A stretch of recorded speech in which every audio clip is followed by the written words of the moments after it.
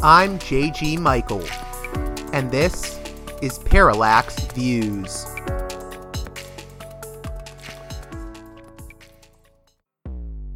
Hello, this is Mike Swanson. In a few moments, you're going to listen to another segment of Parallax Views. But before you do that, let me tell you about my new book, Why the Vietnam War. It's a sequel to my previous book called The War State, which has lots of positive reviews and Amazon's been out for years. But this one is a more detailed case study of how the American empire and national security state operate using Vietnam. And I believe it shows also how things work today, how policy is actually made and why. So grab the book on Amazon.com, Why the Vietnam War.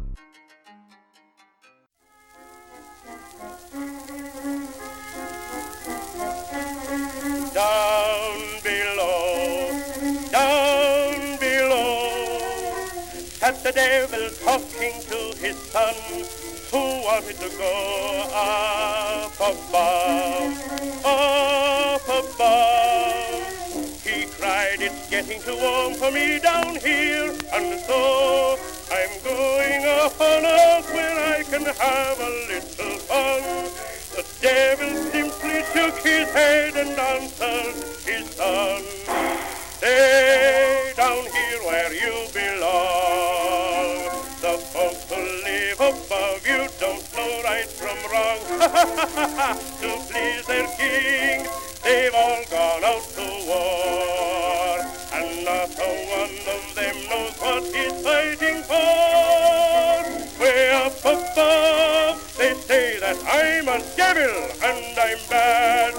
Kings up there are bigger devils than your dad. They're breaking the hearts of mothers, making butchers out of brothers. You'll find more hell up there than there is down below.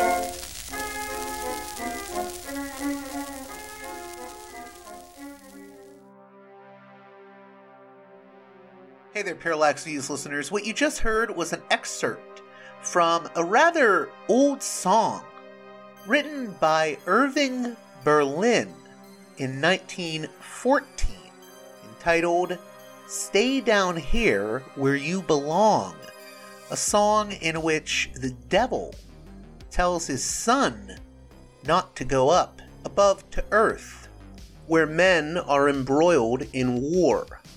Due to its anti-war and pro-pacifist sentiments, as well as the time period from which it came, I felt that opening the show with that song would be apropos, as we're going to be discussing war profiteering and the resistance to it in the United States circa World War I and its aftermath, with returning guest Hunter Durensis, author of the recent article at The American Conservative entitled Merchants of Death, which explores in large part the Nye Committee investigation into war profiteering in the early part of the 20th century.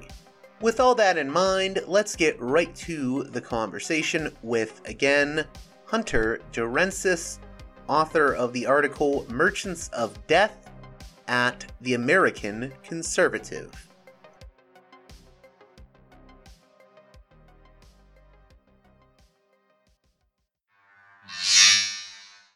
Hey, Parallax Views listeners. Before we continue the show, I've got a movie that I want to tell you about. Check out the film Trammell by Christopher Jason Bell, available on the Slamdance YouTube channel. The film follows Dale as he lives a solitary life in a small town, his only outlet being conversations with the local pharmacist Muhammad. As time passes, Dale slowly begins to reveal more of his life and history to Muhammad. Lauded for its empathy, Trammell highlights the forgotten community member in a time when there is no community, and examines what happens when someone's only human connection is a service worker. You can watch over at slamdance.com/watch/Trammell or at youtube.com/slamdance. Check it out, folks. Welcome to Parallax Views, Hunter Durensis.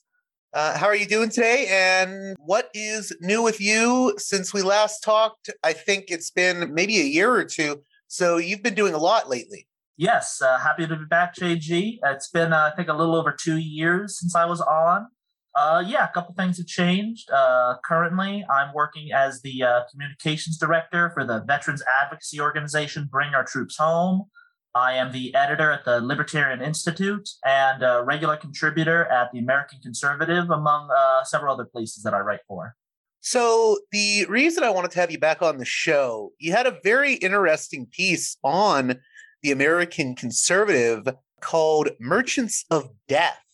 And it was interesting to me because I think people forget within our country's history, there has been a pretty strong resistance to war profiteering, U.S. war profiteering. And I was wondering, how did you get interested in that topic? And also, it's an interesting topic because I feel like historically people of both the left and the right have basically tried to resist war profiteering.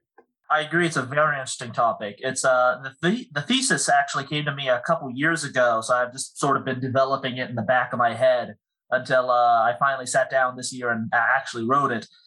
What I really wanted to do with this piece was to not necessarily have a history of the military-industrial complex, but more like a history of the public perception of the military-industrial complex. How did we go from the interwar period after World War I, where there was broad public condemnation against war profiteering when it was considered a very hot political issue, and when there was almost universal agreement among Americans that these large corporations and large arms manufacturers shouldn't be making excess profits off the deaths of American service members, to today, when the term military-industrial complex is maybe colloquial at this point. It's pretty commonly used to refer to arms manufacturers, but there does not seem to be the same condemnation, the same seriousness among the public, where if the military-industrial complex is used at all, it's really just used as an offhand expression to refer to corporations in the Pentagon sphere. It's be the same as saying, well,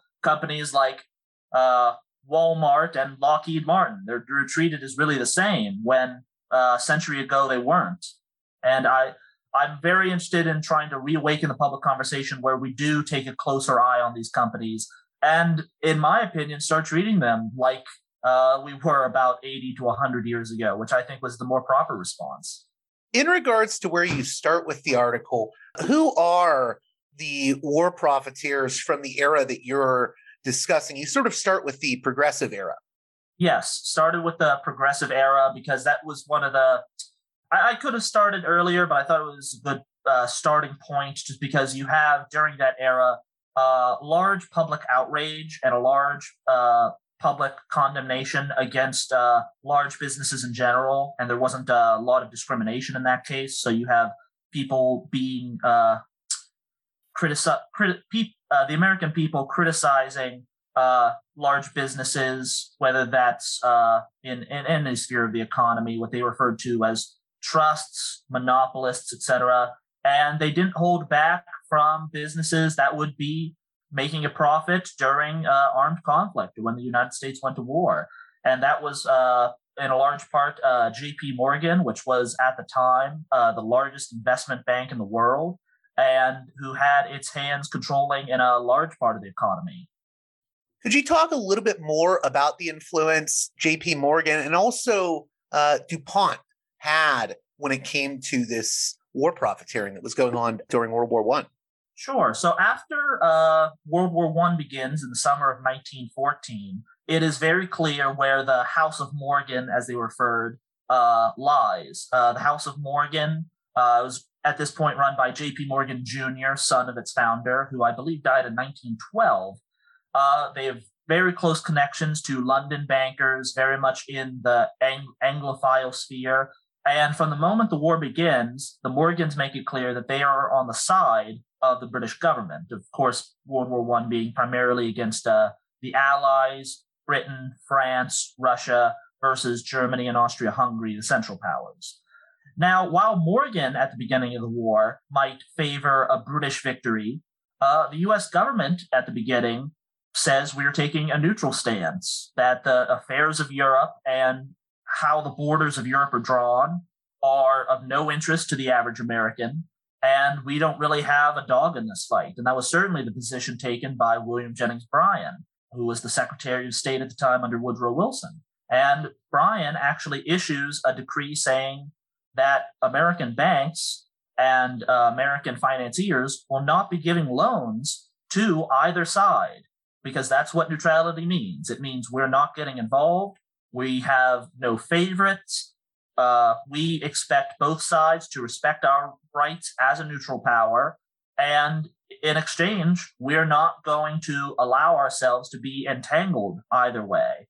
Now, this ban gets removed in early 1915, doesn't even last a year, and that's primarily because of the lobbying efforts of J.P. Morgan, which, again, was the largest Wall Street investment firm in the world. So they had a lot of pull, and they had especially a lot of pull under Woodrow Wilson, who, president at the time, former governor of New Jersey, former president of Princeton University, had been in the Morgan ambit for several years, including serving on the board of an insurance company associated with the House of Morgan. And so William Jennings Bryan, seeing that the United States government under Woodrow Wilson doesn't plan to be truly neutral, actually resigns his post. It's the only time in American history where a Secretary of State has resigned on principle. And too often not remembered these days, in my opinion. But after the ban is lifted, J.P. Morgan gets appointed by the British Crown as the official go-between between the British government and then the French government and American financiers. It's now the House of Morgan giving loans to the British government, the French government, and as those governments spend more on the war, now more of their debt is backed up by large American banks and American corporations. And DuPont at the time, of course, a chemical company, had a big interest in seeing that the European powers would be using their products, such as gunpowder propellant. And by the end of the war, in 1918, about 40% of the gunpowder used by the Allies came from DuPont. So they had a keen interest in making sure that the powers involved in the war were using their products. And of course, come 1917, 3 years after the war started, J.P. Morgan has a keen interest in saying that the British and French must win this war, because they have to win this war to then repay back the loans that J.P. Morgan has given them. So it's sort of a protection of their profits to see that the United States gets involved in this war. And I think any fair historian would say that it was a contributing factor, certainly not the only factor, but a key one in saying that the financial powers in this country sought to involve our country in World War I to protect their own financial interests and their own profits. Now, you mentioned William Jennings Bryan. Are there any other figures that you think deserve special mention when it comes to questioning the war profiteers in this era? I think you also mentioned George Norris, right? Yes, it's one of the things I love about history is finding these figures that are not talked about often in modern American politics, but who were known and beloved at their time. Because I think it's important for people, whether left, right, libertarian, what have you, to say that ideas are important, ideas matter, it's why you and I do what we do, but it takes real flesh and blood men and women to put these ideas into the public sphere, to put them in the public debate, and to put them into real policy. So I think it's very important for people to look at American history and find people who represent them and who did, the thankless hero's work of getting it discussed. And that not only involves William Jennings Bryan. And side note, I encourage any of your listeners to look into the 1900 presidential campaign where William Jennings Bryan swore that the Constitution should follow the flag and we should not bring in all of these imperialistic colonies after the Spanish-American War. But there are other figures like George Norris, who you mentioned, who was a very progressive Republican from Nebraska, served in the Senate for many decades, ended up supporting Franklin Delano Roosevelt during the 1930s. When we went to war in 1917, George Norris said that we are putting the dollar sign upon the American flag, which caused a lot of outrage from war hawks at the time. And there's also Robert La Follette, who said similar things and who voted against going to war because he said it was for financial interests and not the service of the American people. People like William Borah and Hiram Johnson, both Republicans, both voted to go to war in 1917, but quickly realized their mistake and criticized its conduct and stayed very firmly in the America First anti-imperialist tradition for the next 2 decades of their Senate careers. And of course, Gerald Nye, who I'm sure we'll talk about throughout this conversation, who in 1917 was not yet a politician. He was a newspaper editor in North Dakota and supported the war at the time, but like so many others, realized his mistake early on and became very much a Robert La Follette Republican in the sense that he was anti-corporate, anti-monopolist, anti-big business, but at the same time very pro-farmer, pro-nationalist, pro-America First, pro-neutrality, and being very proud to represent his community in North Dakota, which he saw being taken advantage of by East Coast financial interests. So I think it's so important to remember that while we might talk about ideas, it's just as important to find these figures who represent these ideas in the real world and honor their legacies. I like that line that you quote from Senator Hiram Johnson about, he votes for the war, but then says those who coin the blood of war and make swollen war profits should pay the cost. And I want to get into that because I don't think that people think enough about the costs of war. So if we look at something like World War I, what was the cost of that war for the American people compared to the costs that would have been paid by a JP Morgan? The costs in World War I were tremendous. It was the most expensive war the United States had fought at that time. We're spending billions of dollars to send our troops overseas. We lose 117,000 doughboys, as the American troops were called at the time. And we don't really gain anything besides those excess deaths, war debts, and the Spanish flu, which comes back to the United States. So I think it's part of the reason that you see such a condemnation of war profiteering and these large corporations during the interwar period, because the average American saw what war did to the country during World War I.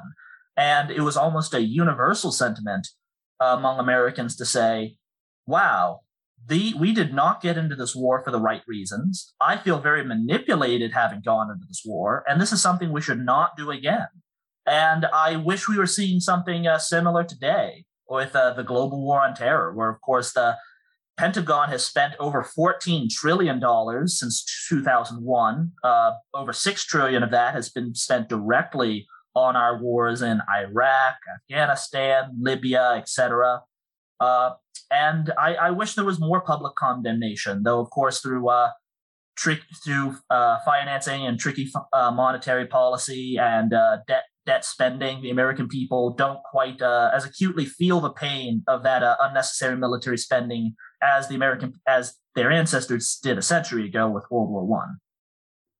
So before we get into where that title comes from, Merchants of Death, could you also talk a little bit about the efforts to essentially use taxation against the war profiteers? Certainly. It's a question that I sort of open up the article with, saying, is it morally right for these companies to earn these large profits off the involvement of their country in war and the deaths of their sons and daughters in war? And I think it goes from a moral question to a policy question when you decide, well, no, they shouldn't be doing this, but then asking, well, what's the solution then? And there were various solutions presented in the interwar period, both during World War I, as you mentioned, Hiram Johnson proposing excess war taxes on these companies and people who were profiting during the war, and things later proposed by Gerald Nye and the committee. And those, it sort of depends where you fall in the political spectrum, how you want to say whether these solutions are preferable, workable, or radical. To each his own. But primarily, the Gerald Nye proposed that when the Navy was more prominent in the U.S. military, that shipbuilding yards, instead of being privately owned and then the government buying those ships, they should simply be constructed at government-owned shipbuilding yards where the government is sort of building its own weapons. That was a solution. So essentially cut out private corporations and just have the government spending its own money to construct what it needs for its military without a profit margin. And simultaneously saying if we are purchasing money from arms manufacturers, these private companies who produce weapons, then during wartime that they should be paying excess taxes on any excess profits. So anything that seems extravagant to, you could say, the average voter or the average government official. And it was, I found it quite charming during the 1930s when Gerald Nye proposed that if the country should go to war, that taxes on incomes over $10,000, and that was $10,000 in 1935. I'm not sure what that correlates to today. But taxes on people making over that amount should be raised to 98% during wartime as a sort of way to say that, you should not be supporting this war because it's going to hurt you in the worst possible way in your pocketbook. It's the ultimate stick. And Gerald Nye said, let's do this and we'll see how many war jingoists are left. And The Nation magazine, printing then as today, a very progressive outlet, commented that if such a policy were ever enacted, that big business would become our biggest pacifists, which I find quite charming. The idea that we could go to war today and you'd have the head of major Wall Street banking and financial firms going to Congress and testifying, no, we can't go into Somalia. This is terrible. And just seeing, these men in pinstripe suits going and really breaking the mold of what we would probably expect them to be thinking when it comes to the American foreign policy. I believe in a lot of the people who talk about the military-industrial complex today, public policy advocates, people who work on those issues, many of them whom I interviewed for this piece. I don't believe they go nearly so far in their solutions. I think they primarily focus on being more having information more publicly available, having things not so opaque, and just sort of public awareness. I think there's a degree where maybe they would favor taxing, but probably most people involved in these issues would not favor policies supported by Gerald Nye 80 years ago. And certainly that sort of a debate between where you fall in the issue or how far you want to go with it. I wanted to, since you mentioned The Nation, when we talk about the support for resisting war profiteering in the United States, it really was a broad swath of people who opposed war profiteering. Could you talk a little bit about that? Because I think most people, they hear, if I use the term military industrial complex, for instance, people will be like, oh, you're just one of those hippie leftist guys. I guess I am a leftist. I don't know if I'd call myself a hippie, but I think there was a time where people on the right and the left both really thought, wars for empire are a bad thing. It's something I really appreciate about the interwar period, when these ideas, which have been pushed by the mainstream to the edge of quote unquote respectable politics, because there's nothing more extreme than opposing imperialism, I suppose. But during the interwar period, it was a very mainstream idea to say that the United States should not be going overseas in these wars, that we should keep to ourselves, and that when we did go to war, these corporations, which have an incentive to us going to war, should not be making these extreme profits off the sacrifices of the American people. That was a view shared by Republicans, Democrats, major unions, teachers' unions, farmers, as you said, The Nation, major newspapers under the Hearst chain, veterans of foreign wars. These very mainstream organizations, and I have a short list of them in the article, who's really accepted and advocated the narrative that we had gone into World War I for the personal benefit of major companies and elites, and that we should not do it again. It was a very mainstream opinion. And by the late 1930s, when we finally start to have public polling, which really didn't exist in the 19-teens or when we went into World War I, but by the late 1930s, we're seeing public opinion polls where huge majorities of Americans, over 60%, are saying that, one, these companies should not be making huge profits or private gains off public sacrifices, and two, that we should not have gone into World War I. It was a mistake, and that we feel duped having done it and shouldn't do it again. And I think it's important. I was just going to say, I think it's important too. I mean, it really is. I mean, J.P. Morgan isn't paying any of the costs for this war. You know, it's ultimately the American people and the sacrifice they're making to fight it. Mm-hmm.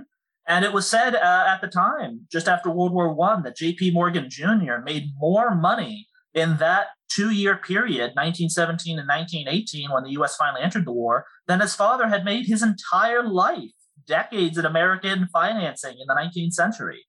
These people were personally enriching themselves, and their incentives were clear, that they wanted America to go to war, and they certainly profited off it when it happened. And I certainly agree, as I mentioned earlier, this was not the only reason the United States went to war in World War I. There are certainly various factors, as there are to any war, but it's something that really can't be ignored. It cannot be ignored that the incentives of our elite class are so much in one direction, and the interests of the average person are so much in the other direction. I think that leads to very disastrous policies and a very corrupted politics. And I think it's a factor that we can't be forgetful of, both then in World War I and today. Just to give an idea for my listeners of how I really think there was a hard pacifist movement in this country. I don't know if you've ever heard of this song, I Didn't Raise My Boy to Be a Soldier. It's from, I believe... I can't sing it for you, but I have heard of it. Oh, you do know of it. Okay. I think it's from 1915, but it's for my listeners, it's pacifist song.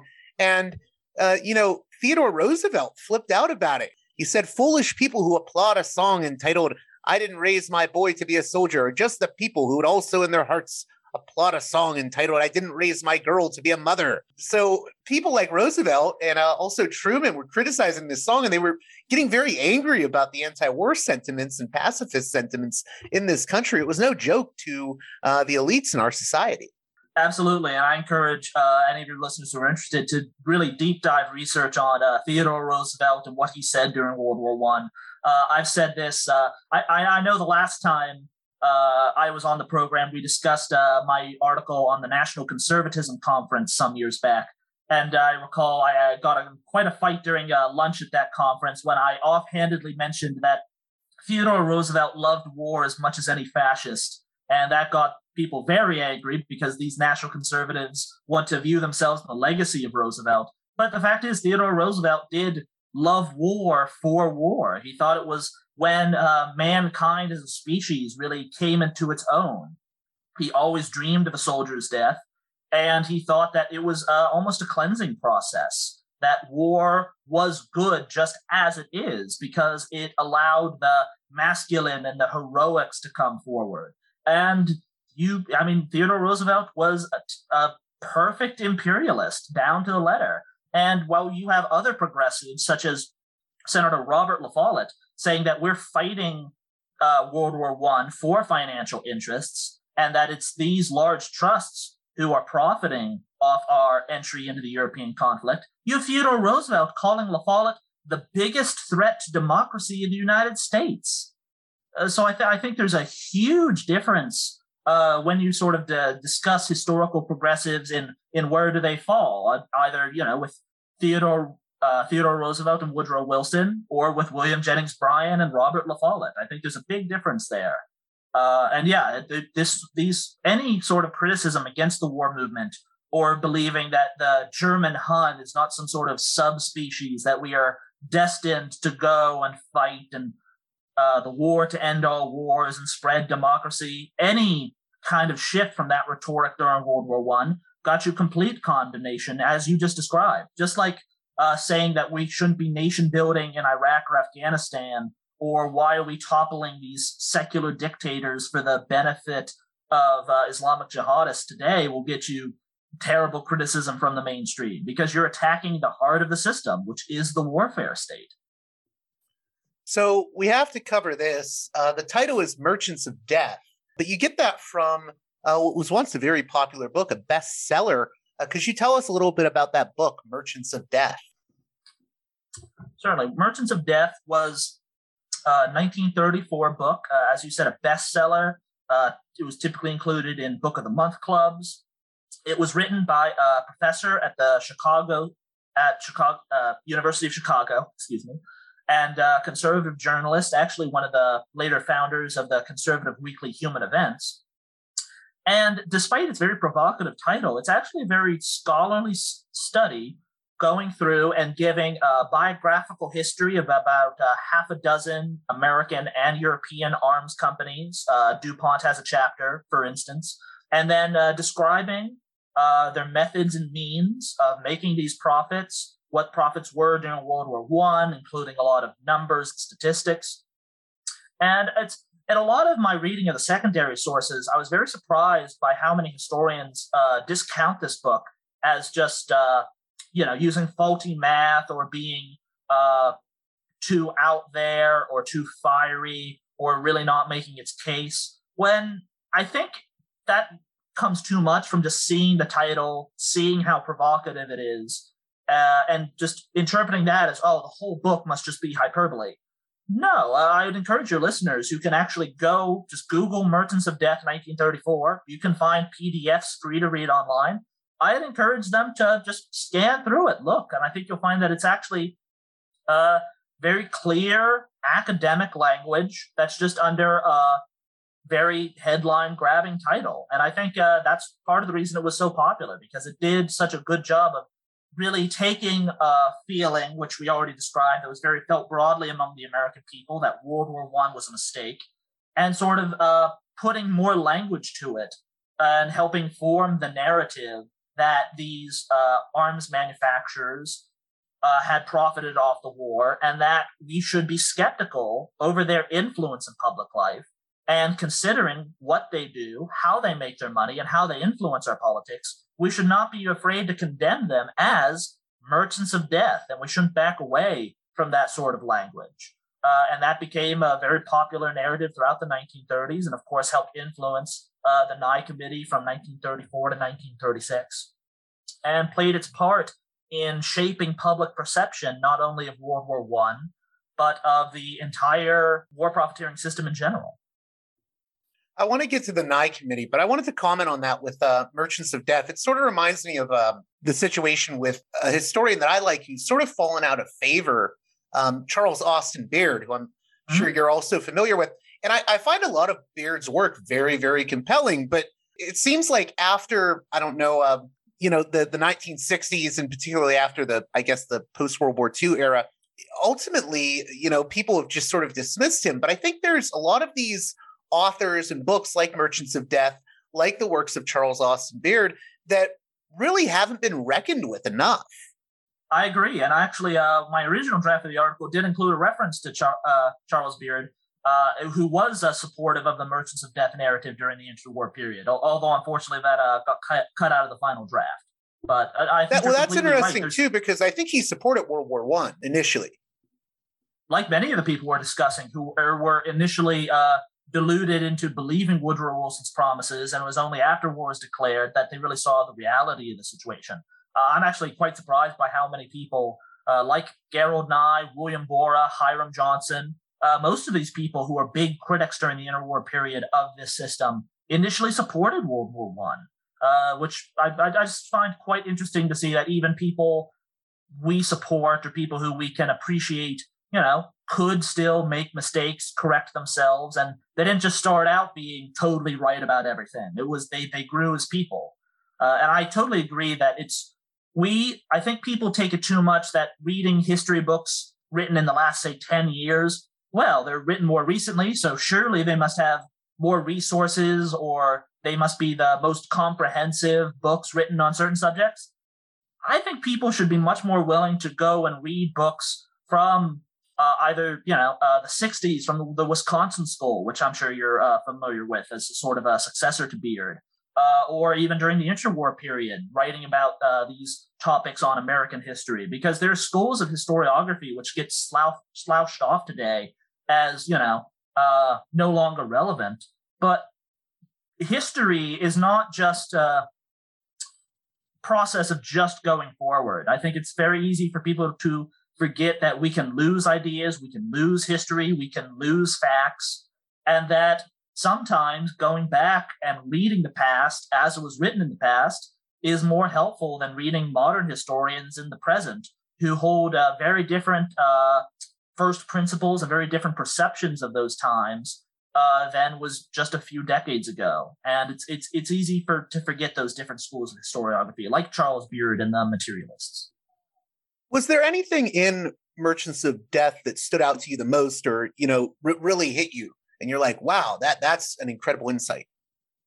Not particularly. I just have to say that I was very impressed by the amount of research that went into it. Like I said, half the book is really just biographical, taking these example companies and going back and looking at those histories. DuPont was founded originally in 1802, and you can see the entire progression of the company from starting out by, I believe, French immigrants, and then becoming the energy power that it was at the turn of the 20th century, and sort of just including that information. I found it to be a very well-researched, basically academic book that just gets ignored or written off just because it has an inflammatory title.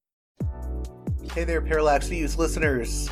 Before we continue our conversation on this edition of Parallax Views, I want to notify California listeners of the program about one of our sponsors, the therapy practice of Alexander Yu.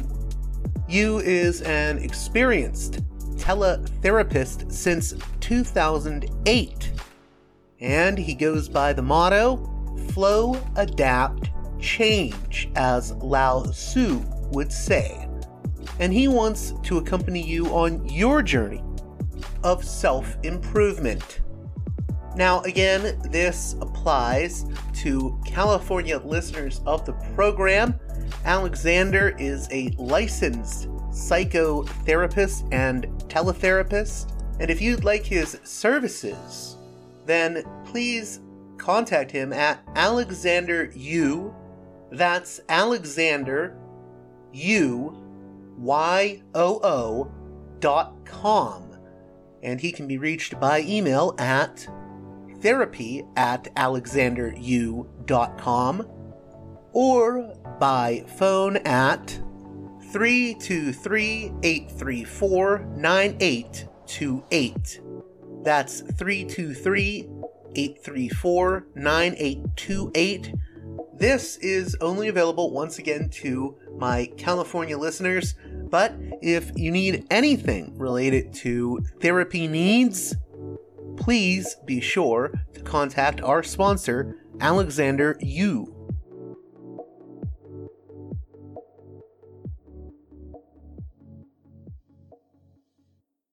So now I want to get into what was the Nye Committee. I feel like we've been building up to it this whole time, but I thought we would get to it later in the show just because I think it's a really interesting and overlooked piece of history. So the Nye Committee was the congressional investigation into the munitions industry during the 1930s.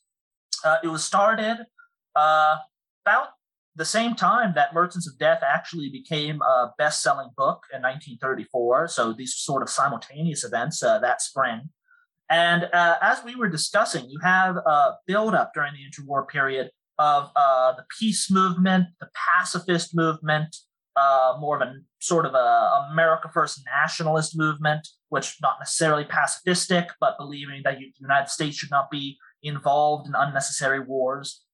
And as this broad public sentiment grows, you have a small group of activists, ideologues, people interested in these issues who want to take advantage of public sentiment and use it to further the cause. There was even support, not to interrupt you, but I think there was even support from like the feminists or the women's movement and suffragists. Exactly. There's a huge cross-section and overlap between the early feminists, suffragettes, supporters of women's rights, and the pacifist movement. And that's well represented by Dorothy Detzer, who was an activist during the interwar period, succeeded, I apologize, I don't remember the name of the organization off the top of my head, but a women's rights organization that was originally founded by Jane Addams, which she comes into control of in 1925. And she uses her position to advocate against militarism, etc. Detzer was a principled pacifist in that sense. And in 1934, she has a meeting with Senator George Norris of Nebraska, progressive Republican, who we discussed earlier.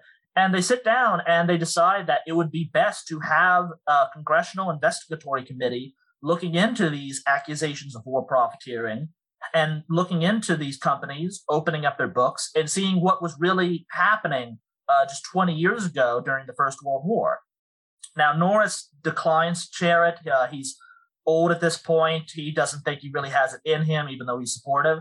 And so what Detzer and Norris do is they sit down and they go through a complete list of, at the time, all 96 U.S. senators and decide who is best to chair this committee.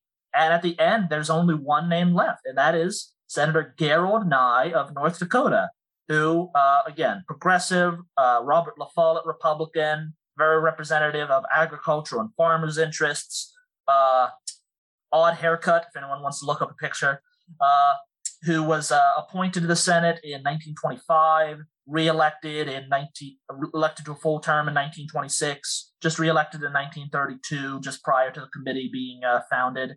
And they decide that he is the best man to lead the way and they ask him at first. He says no. It takes Detzer asking a few times for Nye to agree. But once he does agree to get involved in this issue, he does it with relish and gets very involved. Nye was, admittedly, he was a hothead. I think that's fair to say. He was a very inflammatory speaker. He was not afraid of using very strong language, very headline-grabbing language.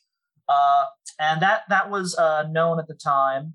And I include a quote from Norris describing that, but deciding that he is still the best man for the job because he has that passion about the issue and about getting to the bottom of things. And the committee is founded through some parliamentary procedural work that I describe in the article. Some Republicans are appointed, some Democrats, but it's a majority Democratic committee at the time. This is the era of FDR and the New Deal. The Senate is over 2/3 Democratic, but they still decide to elect this Republican from North Dakota as the chairman, which I think goes to show how remarkable Nye was, that he was even able to get this position. And over the course of 2 years, from the spring of 1934 to late winter 1936, the committee holds 93 hearings, calls over 200 witnesses, and is able to really open up the books of these major companies, searching for skullduggery. And they find that. That includes bribing of political officials, primarily in South America. That includes funding both sides of conflicts. That includes underhanded dealings and trying to discourage peace and disarmament conferences, which were very popular during the interwar period. And they are able to call in these witnesses, including J.P. Morgan Jr. himself, the DuPont brothers, Eli Watson, former senator from Indiana and the former Senate Majority Leader. They're calling in these big people to come and be questioned by this Senate committee and have to answer for themselves about the actions of their companies and the profits they made and what they did to influence the situation. And I think it was 93 hearings and over 200 witnesses? Correct. And it's a remarkable thing because I don't think we could even imagine today the head of Raytheon or the head of Lockheed Martin or Northrop Grumman being called to testify before a Senate committee today and being made to answer difficult, even accusatory questions. It's something that it's hard for people like you and me to even wrap our minds around, that this could happen in our current political moment. But this did happen. They did accomplish this, and they went and they found things and made them public. And there was public outrage about this. The Gerald Nye and the Nye Committee were making headlines every week. Nye was giving major radio addresses. And it's part of the reason that the committee was eventually shut down in early 1936, partially because Theodore Roosevelt saw Nye's popularity as a possible threat to his presidential ambitions for re-election in 1936. And there's debate among historians over what FDR really thought about the committee. There are some who contend that Roosevelt never supported the committee, and that he merely gave his permission for it to go forward based on popular public opinion and to try to curry favor with Midwest politicians and voters when he was still focused on passing the New Deal. There are others who say that he was fully supportive of the committee and only got sick of it when he believed it went to excess. There's other people who say he believed it, but later came to regret it. So, only FDR will really know what he thought about the committee, but there are differing interpretations on whether you want to believe FDR was being ideological or cynical about it. But I just wanted to add real quick, if I could, and Nye was being attacked too, I think, by people like Senator Tom Connally. You mentioned that he called him a ghoul that was desecrating the soldiers and whatnot. It's very bizarre stuff. Exactly, and that really comes to the forefront in 1936 when Nye goes a step too far to the politics of the era. Nye says that Woodrow Wilson, at that point dead over 12 years, and Secretary of State Robert Lansing, at that point dead also several years, had purposely lied to Congress about diplomacy during the First World War, the secret treaties, when it was revealed that prior to American entry into World War I, the British and French governments, also the Italian government, had already among themselves sort of divvied up the treasures that they would get at the end of the war, borders, people, money, sort of already came to those agreements before those themselves. And these secret treaties were a big contradiction to Woodrow Wilson's 13 points, where he called for, after American entry, peace without victory, that the United States would not be a punitive peace imposed on Germany. Of course, contradicted by what Versailles became and the secret treaties that were already formed among the Allies. And Nye contended that Wilson, when he came to Congress in April 1917 and asked for a declaration of war, was already aware of these treaties. And then when he called for this very just peace, he knew he was lying. And this caused enormous outrage over, I love this, what the New York Times called the lovers of Woodrow Wilson in the U.S. Senate, which again was over 2/3 Democratic. So you have Democrats coming in and saying that Nye is spitting on the graves of Wilson, that he's shaming the dead. This is outrageous. You have Senator, I cannot recall his first name, Senator Glass of Virginia, one of the chairs of the Financial Committee during a lot of his tenure, one of the architects of the Federal Reserve System. He goes and he practically calls Nye a coward on the Senate floor. The 78-year-old man beating his fist against his desk until his knuckles bleed. It was quite a remarkable thing. And Glass is the one who was I guess he was the chair of the Appropriations Committee, and he said, Nye hadn't uncovered a revelation worth $125,000 or even 25 cents, right? Yes, he was in charge of the Appropriations Committee, which made it a for sure thing that when the Nye Committee ran out of money, it would not be getting any more. They were originally appropriated $125,000 to work with. That's what Glass was referencing. And so basically the Nye Committee ended because the Democrats were too defensive over Woodrow Wilson and were unwilling to give even a penny more to continue investigating the arms manufacturers. So why did the Nye Committee, as you put it, falls short of its ultimate goal? Because I don't think either of us would say, oh, well, Senator Glass was completely right. There was no issue with war profiteering. But why did the Nye Committee fall short ultimately?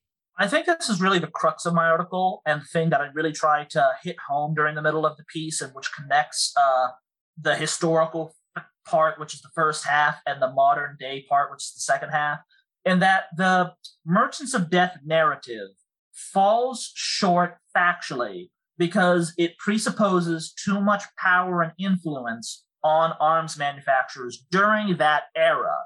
The fact is that during the 1930s, the DuPont company, the money they were making off of military contracts was less than 1% of their business, and that at the time, during World War I, while the DuPont company and other arms manufacturers are influential, so to speak, they really don't hold any special influence or any undue influence more than any other lobbying group that you see in any sphere of politics. And that there, as I've tried to emphasize during this interview, there were multiple reasons the United States entered World War I. It was not a singular thing to do with any one company or just a profit motive or anything like that.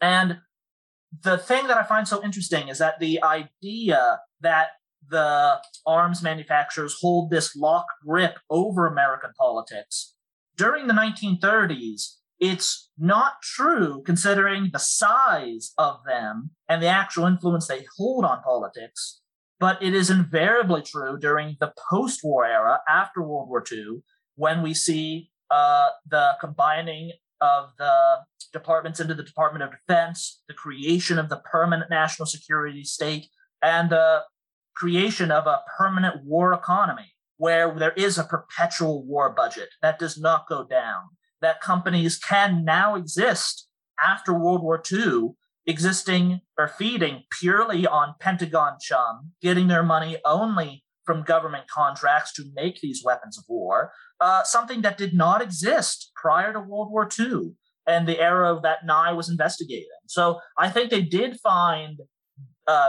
many inappropriate things being done by the Munitions Committee, things that it's good that were made public and that they brought public attention to.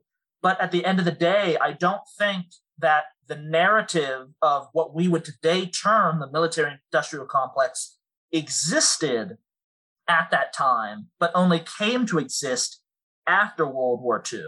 And that's the thing that I really wanted to bring to light when it came to the public perception of all this. Why is it when the arms manufacturers in this country were a very small set during World War I and the interwar period, you have all of this public interest and condemnation, but after World War II, when you have the creation of a full-time military-industrial complex, these corporations, holding tight to the Potomac to make their profits and sell these weapons to the Pentagon, why is there no longer that public outrage, even though the problem is gargantuan and so many times bigger than it originally was? Which I think is it's a narrative that needs more examination than I was even able to give it with just this one article. Just a few more things before we wrap up, if you have the time. I wanted to ask you about this figure that comes up very briefly in the article, Eugene G. Grace, who was president of both Bethlehem Steel Corporation and its subsidiary, the Bethlehem Shipbuilding Corporation. That anecdote about him was very interesting because he was not thrilled with the Nye Committee. No, like other heads of big business at the time and people involved in the arms industry, they were not happy with the Nye Committee. They felt they were getting a bad rap because essentially Grace comes to the committee and says, hey, all I did was sell weapons to my government who was asking for them. Sure, I made some money, but I did the patriotic thing and I did my duty to the government. And he's giving these answers. He was smiling the whole time, very gracious guest, you could say, before the committee, while he's being given very difficult questions by Senator Homer T. Bone of Washington. Great name. And yeah, he was very representative of these companies who were coming forth and just sort of pleading innocence to everything. sure, we made some money. Who didn't? It's just the facts of life. Well, but we didn't do I love how anything you're wrong. saying made some money, because I think you in the Exactly. article you write that he pocketed over like $2 million or something. Yes, this is a man who had, I believe, just over, I want to say $12,000 salary as CEO. Yes. But during the war, made millions in bonuses just for himself.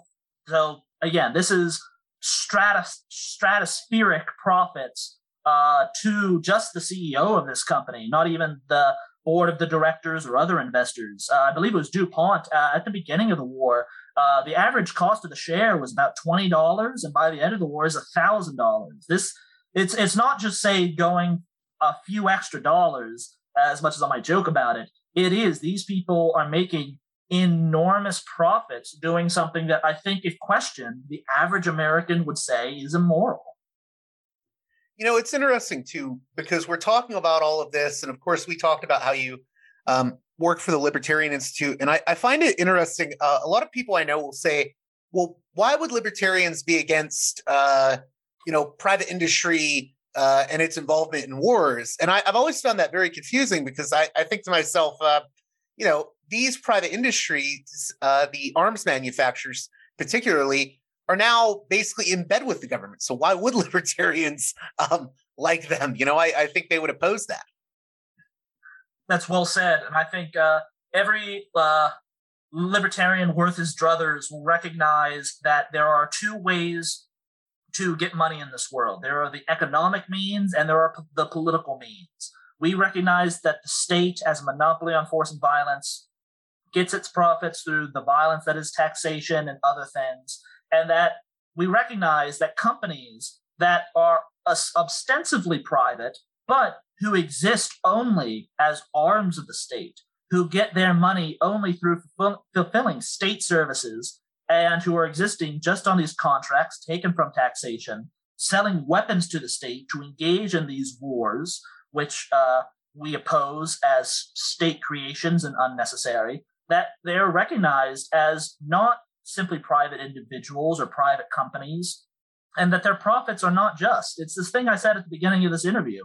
I think a good libertarian, must have a very thorough distinction between Walmart, a private company that exists to provide goods and services to people for a voluntary exchange, and something like Lockheed Martin, which gets over 90% of its money from weapons contracts from the U.S. government to sell the government shoddy weapons that barely work at overpriced margins, which are then used to help drive us into these wars of choice. And that when the more wars we engage in and the more U.S. soldiers that die, Lockheed Martin is able to profit even more. I think any libertarian worthy of the name should be able to recognize that this is an unjust system and have the distinction that these weapons contractors are not private industry as we would refer to them, that they are arms of the state and must be opposed as thoroughly, maybe more so, than the state apparatus. Now, at the beginning of the conversation, or earlier in it at least, we talked about how there were sort of the American patriots, nationalists, America first types that were very against war profiteering. But I mean, for me, I wouldn't consider myself much of a nationalist. But to me, when I look at something like, well, what we talked about with what the Nye Committee looked into, war profiteers funding both sides. To me, a lot of these issues aren't necessarily inherently simply you're left if you believe this, you're right if you believe this. I think people can actually come together on this issue. I totally agree. And I think it's, I would describe myself personally as a nationalist. I do feel it's one of the reasons I am so against our wars of choice in the Middle East and against American intervention overseas, that it's not, I not only as a libertarian recognize it as an evil aggression by the state, but I am outraged as an American that a government is committing these crimes in my name. And that does create a very personal outrage with myself. And I think that's a sentiment that was shared by America First nationalists at the time, such as William Borah, Gerald Nye, who viewed themselves as Americans and who viewed these arms manufacturers as having no loyalty to the American people and who put their profits over people. In my original draft, I had an excellent quote by Charles Lindbergh Sr., not the aviator, but his father, who was a Republican congressman from Minnesota and who was very much against large international banking and against American intervention in World War I. The New York Times actually referred to him as the gopher Bolshevist. So was he against international finance. But he said that there are interests in this country who are putting their personal profits over American soldiers. And I think that's an accurate description. And as an American, I feel a genuine anger at that. That really, stirs something in my heart to say, this is not right, not just out of a principle, but as an American, this is not right to me that this is happening in a country that I love.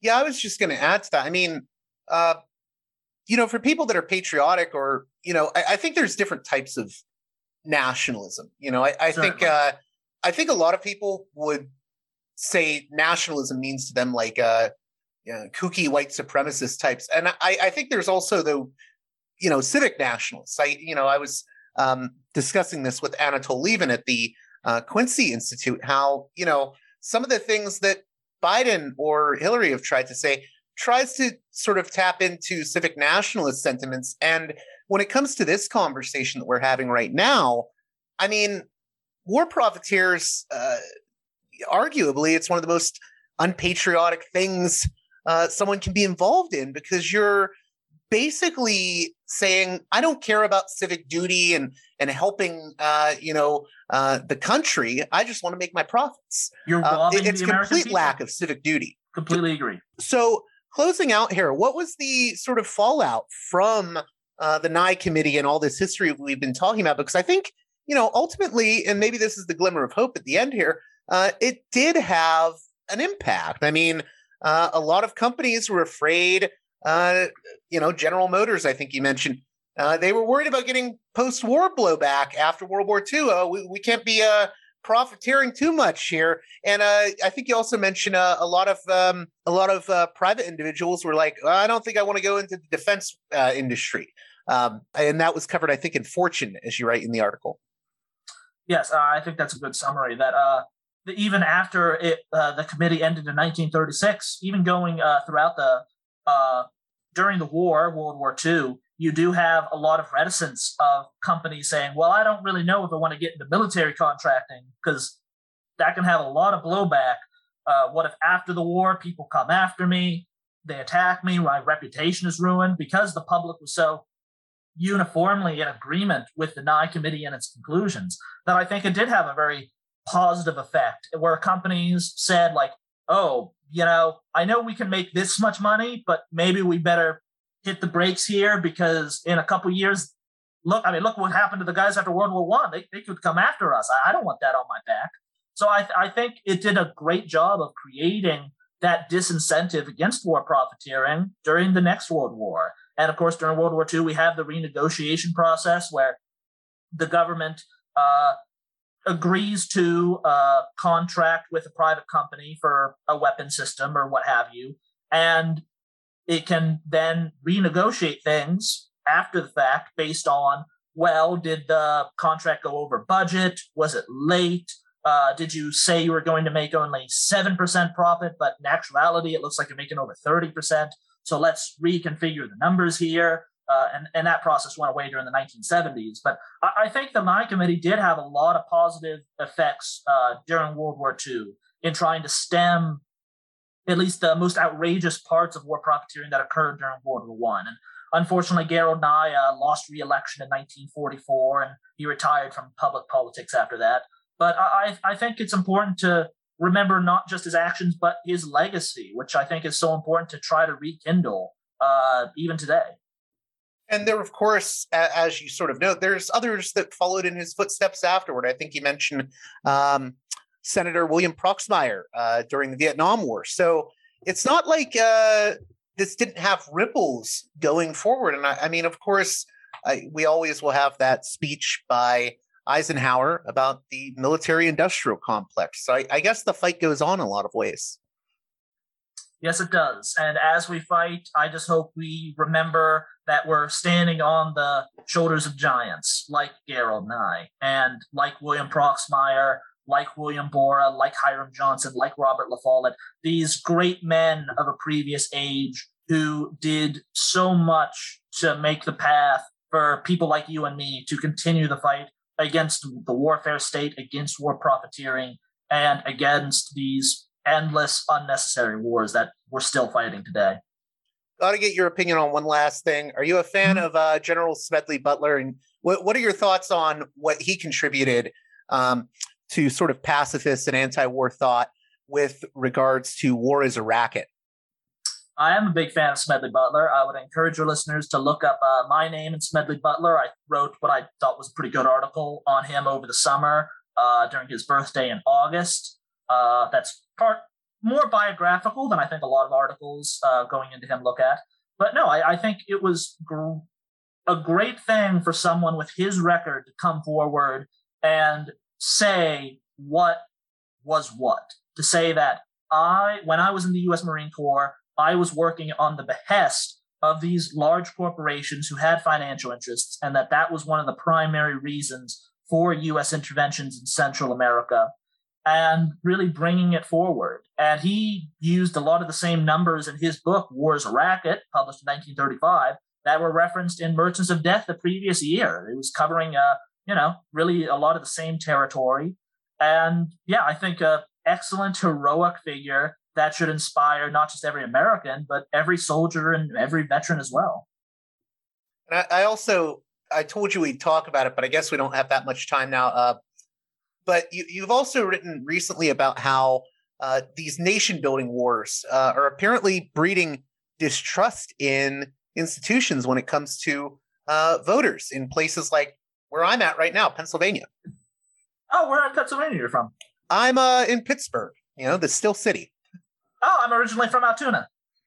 Oh, awesome. Yeah. Yeah, fantastic. I was wondering if you could just briefly tell my listeners about that issue.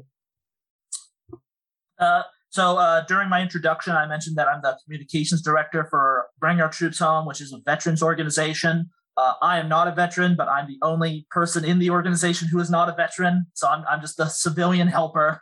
But I think working with veterans, it really becomes clear, and I think people who do have a lot of conversations or know a lot of people who have served, it becomes clear that veterans and active duty soldiers, more than most people, see the problems of our current system, see the errors of the warfare state, and see the problems of policies like nation building.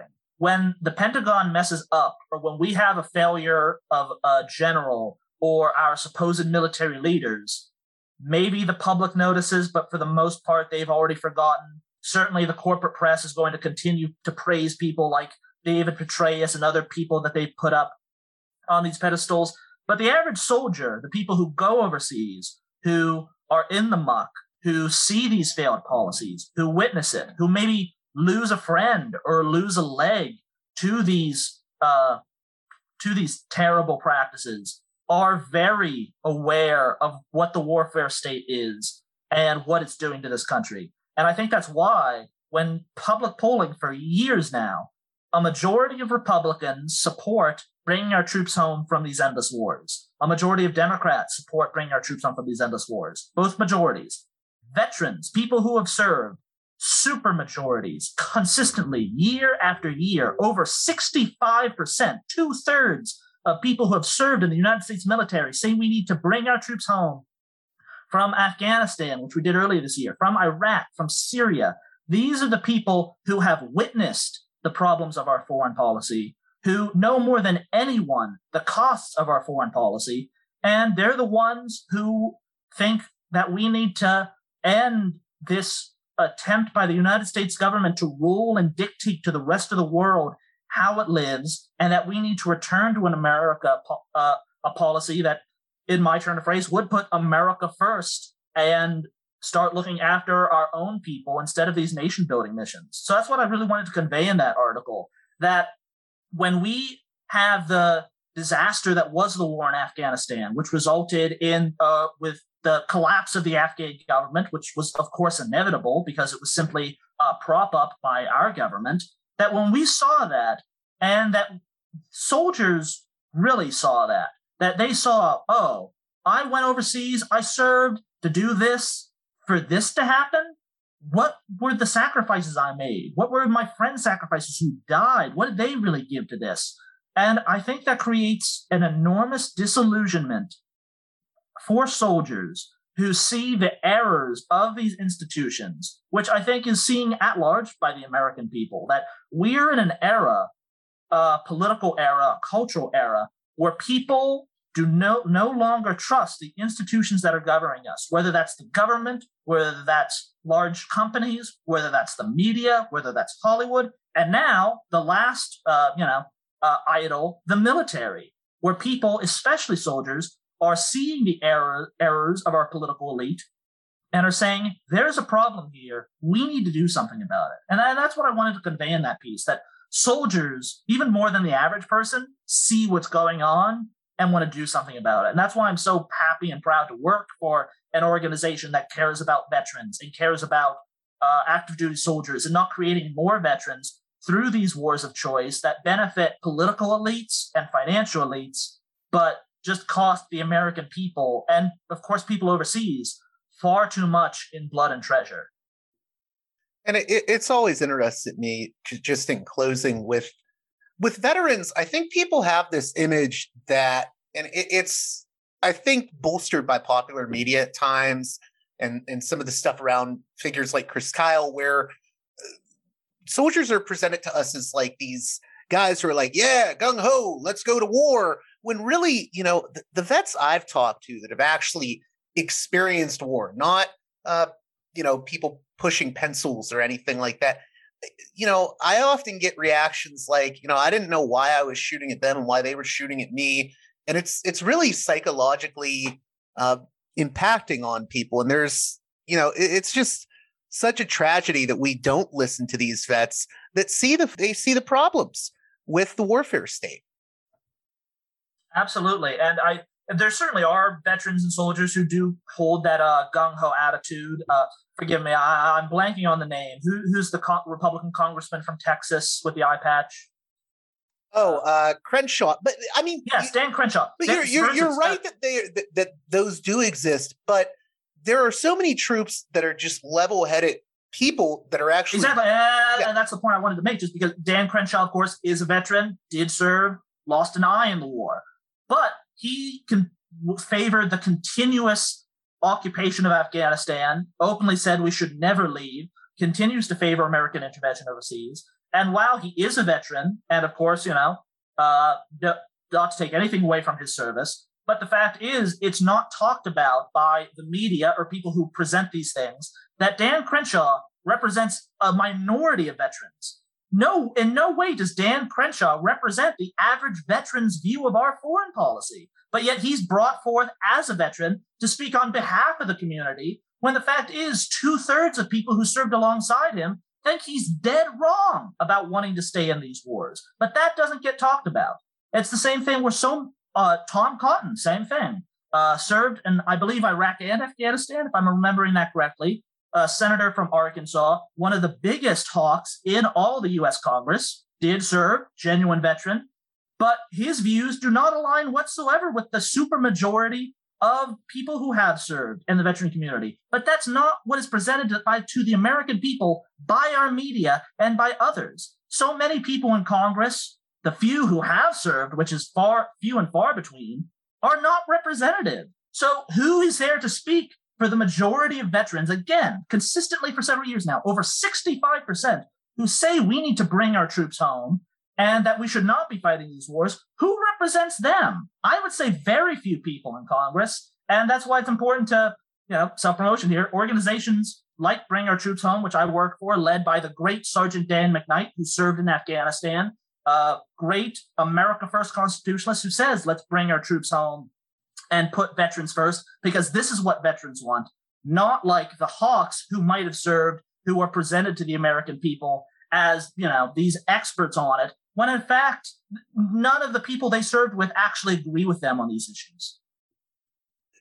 I'm sorry I kept you over time, but it just popped in my head too. I always get this line from certain people, especially more centrist people that are in favor of the foreign policy blob, that'll say, all these anti-war people you like or talk to, it's all demagoguery. It's all demagoguery. And yet these people would also say Crenshaw and Cotton, who are very hawkish, are demagogues. So how do you respond to people that just want to write off anti-war or pro-peace sentiments as being, just demagogues?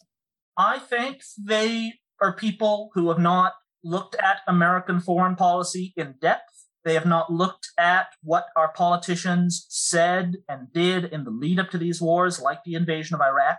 And they have not studied American history to look at the actions of the CIA and the actions of the US government, even going back to the 19th century, when the fact is the state, not just the American government, but the state in general, manipulates people into war with the help of the media, with the help of an academic class and court historians, and that it's our job to make people aware of that history and aware of what's happening right now. And is it demagogic to call these private companies, these weapons contractors, merchants of death?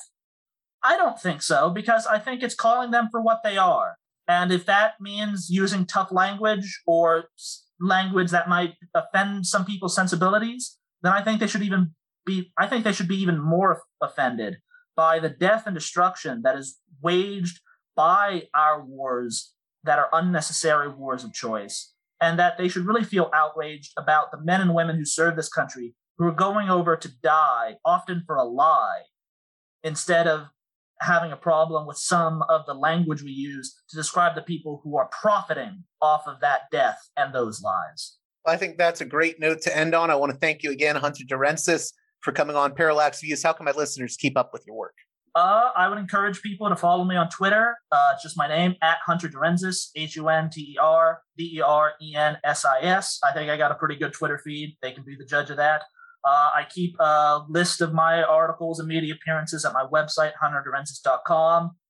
It's not a very good website. It's just a list of links, but it's there. And I would encourage people to follow my employer, Libertarian Institute, and Bring Our Troops Home especially. That's at Troops Home US on Twitter.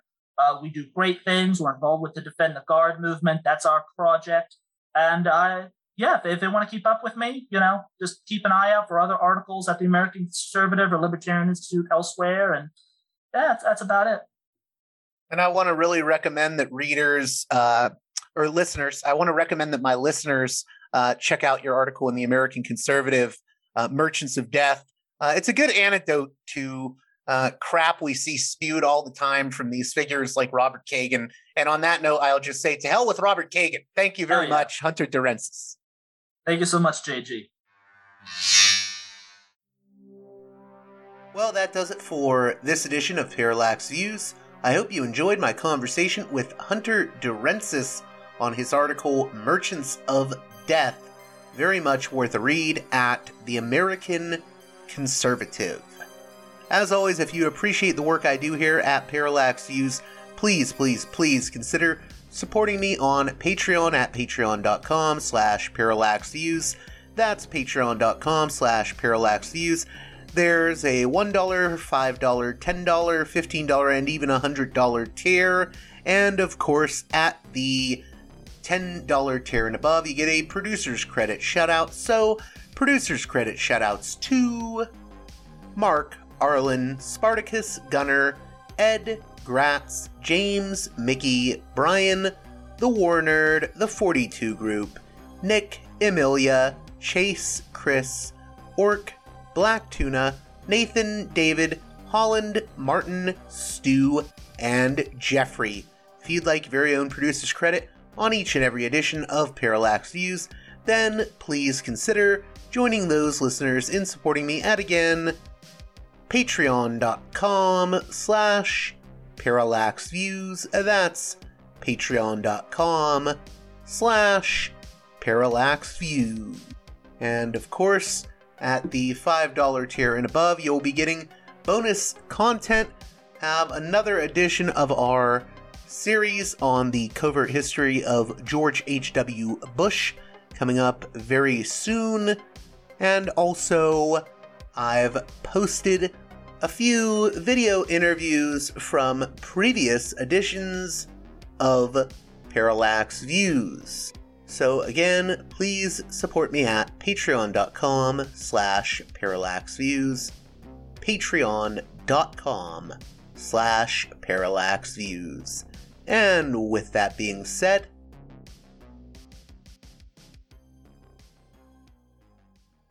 until next time, you've been listening to Parallax Views with Parallax Views to Parallax Views with Parallax Views. The way out is not simply to say, don't do it, just to prohibit. If nothing else, if we don't do it, others will be doing it like crazy. So, we have to confront the problem. But no, basically, I know of the great anxieties, problems, new forms of control, but it's also new forms of freedom. This is why I always emphasize that internet and all this new digital stuff, it's a very ambiguous phenomenon, but it's the field of struggle. New forms of enslavement, but at the same time, new incredible forms of freedom. We have to accept the fight with no nostalgia for old, allegedly more authentic communities or whatever. I'm not afraid. I'm not afraid. I'm not afraid. I'm not afraid.